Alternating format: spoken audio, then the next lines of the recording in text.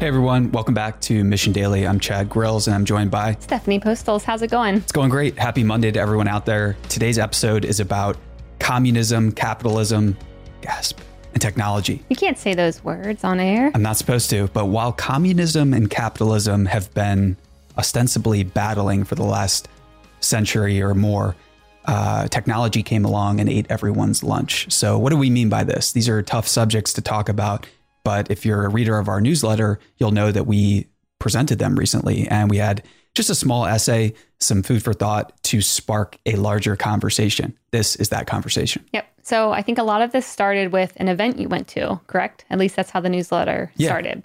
So you went to an event. Do you want to talk a bit about that? Yeah, I was on a panel. We were discussing the future of the economy and politics and UBI and universal basic income and many things like that. And I just introduced the idea that how high is high for our GDP? How do we get the per capita income up? How do we get the per capita economic output up? How do we get the number of inventions per individual up? These are topics I'm really excited about because it's not about sectioning up and splitting up an existing scarce pie. That's what economics wants you to think. I think economics and politicians and many people who don't have as much skin in the game as they should are incentivized to tell us that we should be fearful, that we should only talk about communism and capitalism, and that these are fixed concepts where you can actually have a nation state that has one of these economies. So personally, I don't subscribe to this belief. I don't think that you can label a nation state's economy something. You can call it communistic, you can call it capitalistic, you can call it socialistic. It doesn't matter. What you call things isn't about what's going on a day-to-day basis. That doesn't describe local events. And most importantly, it sets up this left and right divide that we don't need anymore. The world is not black and white. There are endless shades of gray. So while people get very emotional about these phrases, and rightly so, because there has been a lot of suffering, a lot of injustice, a lot of horrible things have happened in the last 100 years because of them, it's a very, it's like a whirlpool, right? Once you start setting, what are you giggling about? Sorry. I was just thinking when you were like, there's so many shades of gray. And I was like, 50, perhaps? I'm super immature. Continue. No, I mean, that's an important thing to talk about. I mean, Eli James printed 84, 90 million off of his self-published book. I know. Okay, go on. It's amazing. But what's most amazing about that is that's an example of a voluntary creation that was created by an author. She self-published it and she was able to, succeed with it. And she would not have been able to succeed if we had an economy that was too rigid, that didn't allow individuals to experiment. Or in the case of this, 50 Shades of Grey, experiment with something that some people feel is radical. And it's very important that if you live inside a society or a nation, that you're able to achieve economic gains by exploring your passions, your interests through creating art. And one of the most interesting things I think about the US economy right now is that people are ready finally to move beyond a simple debate about, we should call it this, we should call it that, we should do this, we should do that. And instead create more paths and more opportunities for people to explore and get paid and then capture some of that value. So, yeah. Yeah, I think and you can tell me if this sounds wrong, but I think a lot of people are actually ready for this convergence and to stop viewing things as left, right, this, that, it's one or the other. Because I think I just read an interesting piece in some newsletter I'm subscribed to that said maybe a decade ago, people would watch shows and people who were considered themselves, Democrats or Republicans or on one side, they would typically watch a certain kind of show and not just, news shows, but actual maybe like comedy shows or reality TV shows or things like that. And then the other side would watch their kind of shows. And I just saw a paper that came out that said now it's actually a lot more mixed. People aren't just watching shows based on left versus right and I don't think they knew they were doing that back in the day, but it seems like people are coming together more than they used to. Yeah, I think so. And you can get a sense of the zeitgeist too when we interviewed someone like Alec Baldwin and Alex started to talk about his Trump impersonation and basically talked about how it was going too far and about how he was interested and open to exploring new methods of getting us to a more unified front, unified place. And this doesn't mean supporting anyone. It doesn't mean not supporting anyone. You're free to do both. It's just about the idea that it's way more fun when we can find what unites us and focus on that instead of imagining all of these things that divide us, imagining, casting blame, looking for the guilty party and things. That's the whirlpool that sometimes you can't get out of. And if we look at our economy right now, so the US economy is roughly 19 trillion, depending on who you talk to. And the GDP. The GDP, right. So there was a study in the Journal of Economic Growth that found that the average American household receives about $277,000 less dollars annually than it would have gotten in the absence of 6 decades of accumulated regulations. So a median household income of $330,000 for each household, the median income, that's what we would have if we had regulations that were left at post-World War II levels.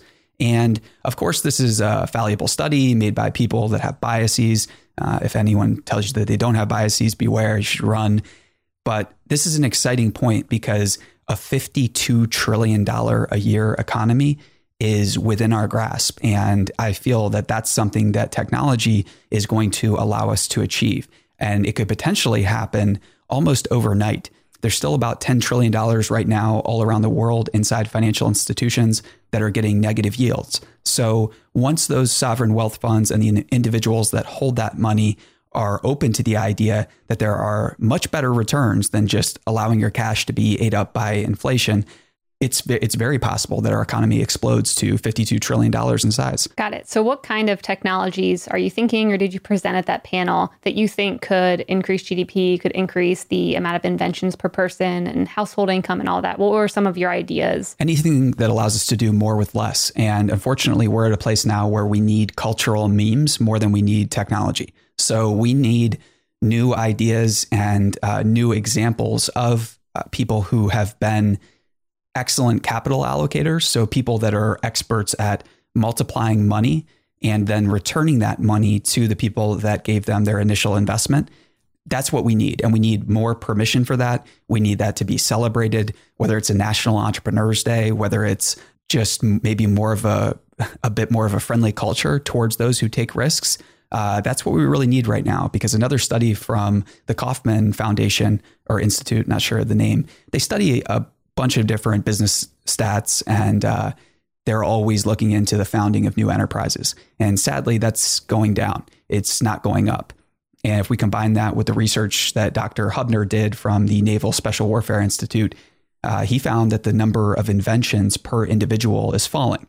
And we're approaching the dark ages level of invention per individual right now. So while we have the illusion of economic progress and while our phones keep us distracted, the real story is that individuals are not richer. Individuals are not more empowered. And we could be. However, the path to get there requires embracing capital allocation through technology. And it requires people to be celebrated who are the capital multipliers, not the capital hoarders. There are many people that have perfected the art of capital hoarding. And hoarding is dangerous, right? Hoarding creates resentment. It creates envy. It creates confusion. And I think sadly, hoarding resources is basically all about putting the golden handcuffs on yourself to your savings. And because of that, we have many Scrooges in the world right now who don't want to explore and take a small risk with their money and put it in the hands of trained capital allocators with a track record of multiplying money. That's the technology I'm talking about. Who's an example of a good capital allocator? Because I think about VC funds, investors, like usually the normal person can't put their money into those types of things yet. So who else could be a capital allocator that the normal consumer can access? Yeah, like anyone. A friend who's building a business? Is that an idea? So anyone that has a proven track record of multiplying investor money, basically. And that's hard to quantify. But once somebody demonstrates that they have the work to prove that to someone else in a meaningful way, the small business owner that has a great relationship with their bank, that's a good example. If you bank with anyone right now, I don't care if it's your personal banking or anything else, They're looking at your FICO score, they're looking at your credit score, and these are scores that are based on your ability to allocate capital. And if you feel that your skills haven't been shown through your FICO score and your credit score, which they probably aren't, you can open up a business account with your bank. And if you're good at that, if you're good at allocating capital, if you grow the capital in your account, deploy it, reinvest it, and your bank is going to notice, and your bank is going to start sending you offers. They're going to start extending offers for credit, for loans. And if they don't, you can go out and pursue these, but build your track record, because if you're able to return even a modest return on investor money that's anything above a CD, chances are you can get another loan and then a bigger one and a bigger one, and continually prove yourself with those amounts of money. They don't have to be large amounts of money. You can start with $100. And so if you're getting $100 from someone to buy something at a garage sale and then flip it on eBay to a collector for 7x that's a 7x return. That is very, very impressive. That's better than most VC funds. So people get tricked with labels and with names, and they start thinking about, oh, I need to be a VC to do this, or I need to be a financial institution, or this and that.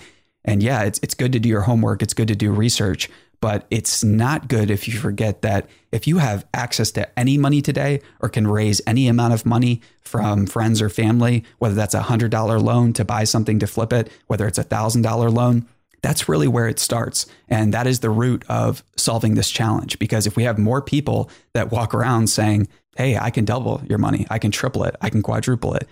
Or once you get into an ethical, confident way, I would say. So I could see some people walking around and saying that and being like, you actually, I'm not giving you my money. Well, most of them do. And not many people know, but the biggest problem VCs have is getting scammed by people. And in a world where there are many unscrupulous people running around saying this, the people who have not said it yet, and the people that do feel fearful about saying this out loud, about insinuating that they can do this or showing their track record, these people are a rarity. Yeah. They're an extreme rarity. I was going to say, usually the quiet ones that you haven't heard from yet because they're not 120% confident that they can do it, you might actually have to seek them out. And I know we've talked about this in the past too, with seeking out esoteric assets. Yeah. But there's people all around who are investing in things that don't seem like normal investment type of tools, or like you said, flipping certain things or finding value in things that no one else sees. I mean,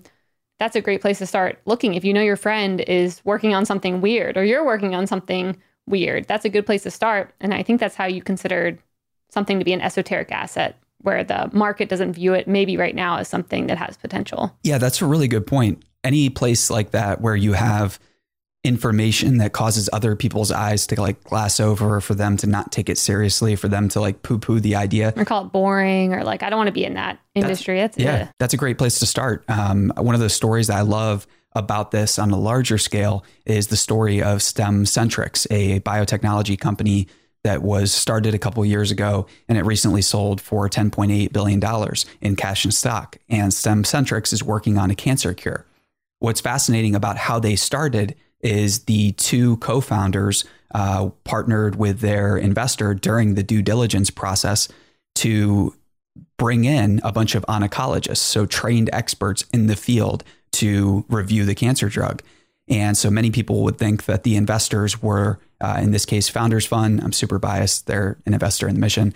But in this case, Founders Fund looked at the investment, brought in the oncologists. It wasn't to get the oncologists' support, but what they heard from them was, this is impossible and it will never work. And they heard that consistently from, I think, 3 to 4. I might be getting the small details wrong. You get the idea.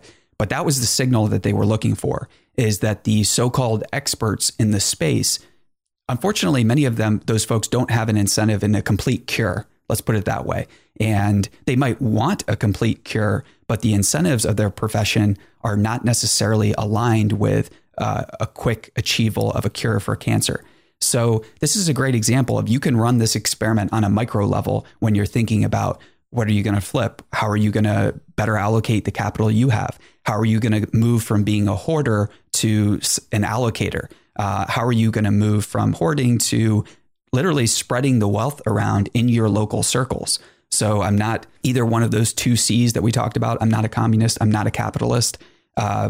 hate labels like that, but this is an invitation to literally define yourself as more of a technology, right? Of something that helps everyone around you do more with less. And if you're that type of person, if that's who you're striving to be, it's not going to go out of style. Which is all of our listeners, as a side note. They are all technology. It's that type of mindset that is not going to go out of style in the next 10 years. You might hear Jeff Bezos continually talk about all of my plans are based around things that won't change in the next 10 years. So I have that foundation of predictability. There's going to be shocks. There's going to be new technologies. There's going to be black swan events that nobody can predict. However, if you're focused on solving and accommodating and better serving the needs that are not going to change in the next 10 years, you're going to have the meta skill. You're going to have the ultimate meta skill that no one else has. So while the rest of the world is bickering about these pointless words, you can be just doing. And if you're the one that is doing and acquiring this meta skill, wow, I can't imagine where you're going to be in a couple of years, in a decade, or in 2 decades. And just imagine too, if you really embrace this, if you start learning about it, if you read books about capital allocation like The Outsiders, which is excellent. We're doing an entire mini series on capital allocation soon. You're going to be empowered, and literally you're going to be at the frontiers of capital allocation, technology, investing, and a new world. The new world is already here. I promise you, there are so many more people offline that are just sick of arguing about politics. They don't want to talk about it anymore. They just want to fix things in their immediate world today. And there is nothing wrong with that. It's not about putting your head in the sand or anything like that. It's about solving what you have the power to solve today. And in your local world right now around you, there are opportunities to better allocate your capital and the capital of those you love and care about. There are opportunities to make a personal guarantee on any type of loan or credit. In fact, that's what you're doing when you acquire things on your credit card. You're giving a personal guarantee that you're going to pay that back later. And that's all being tracked. So we don't want to get to a place where we have a social scoring system like China. I think that's a nightmare. And I don't want to get too political, but that's not something that's going to be a fun future.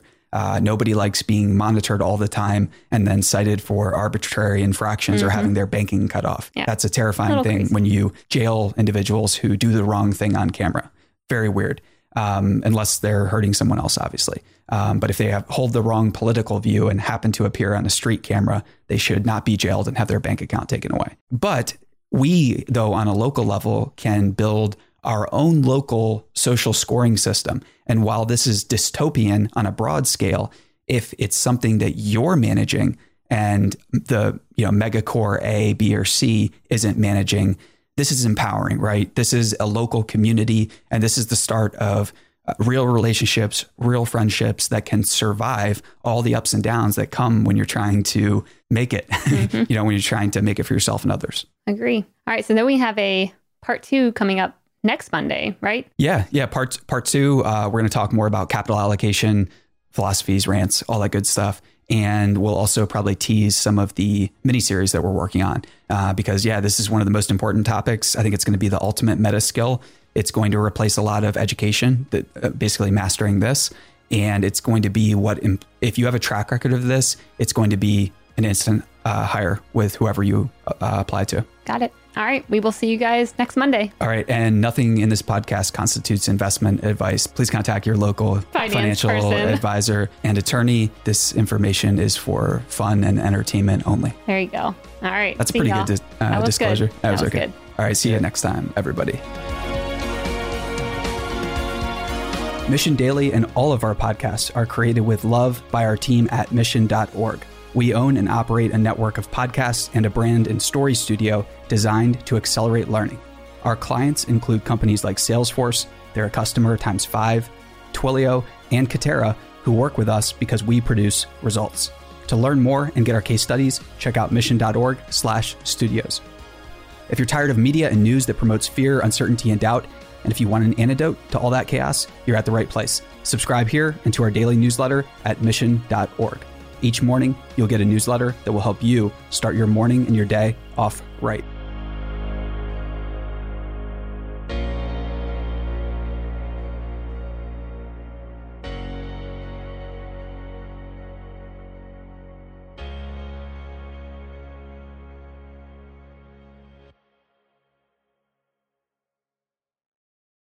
Hey, listeners, thanks for tuning into this episode. I hope you enjoyed it as much as I did. If you haven't already, please subscribe, rate, and review this podcast. It helps spread the word, and I would greatly appreciate it. See you next time.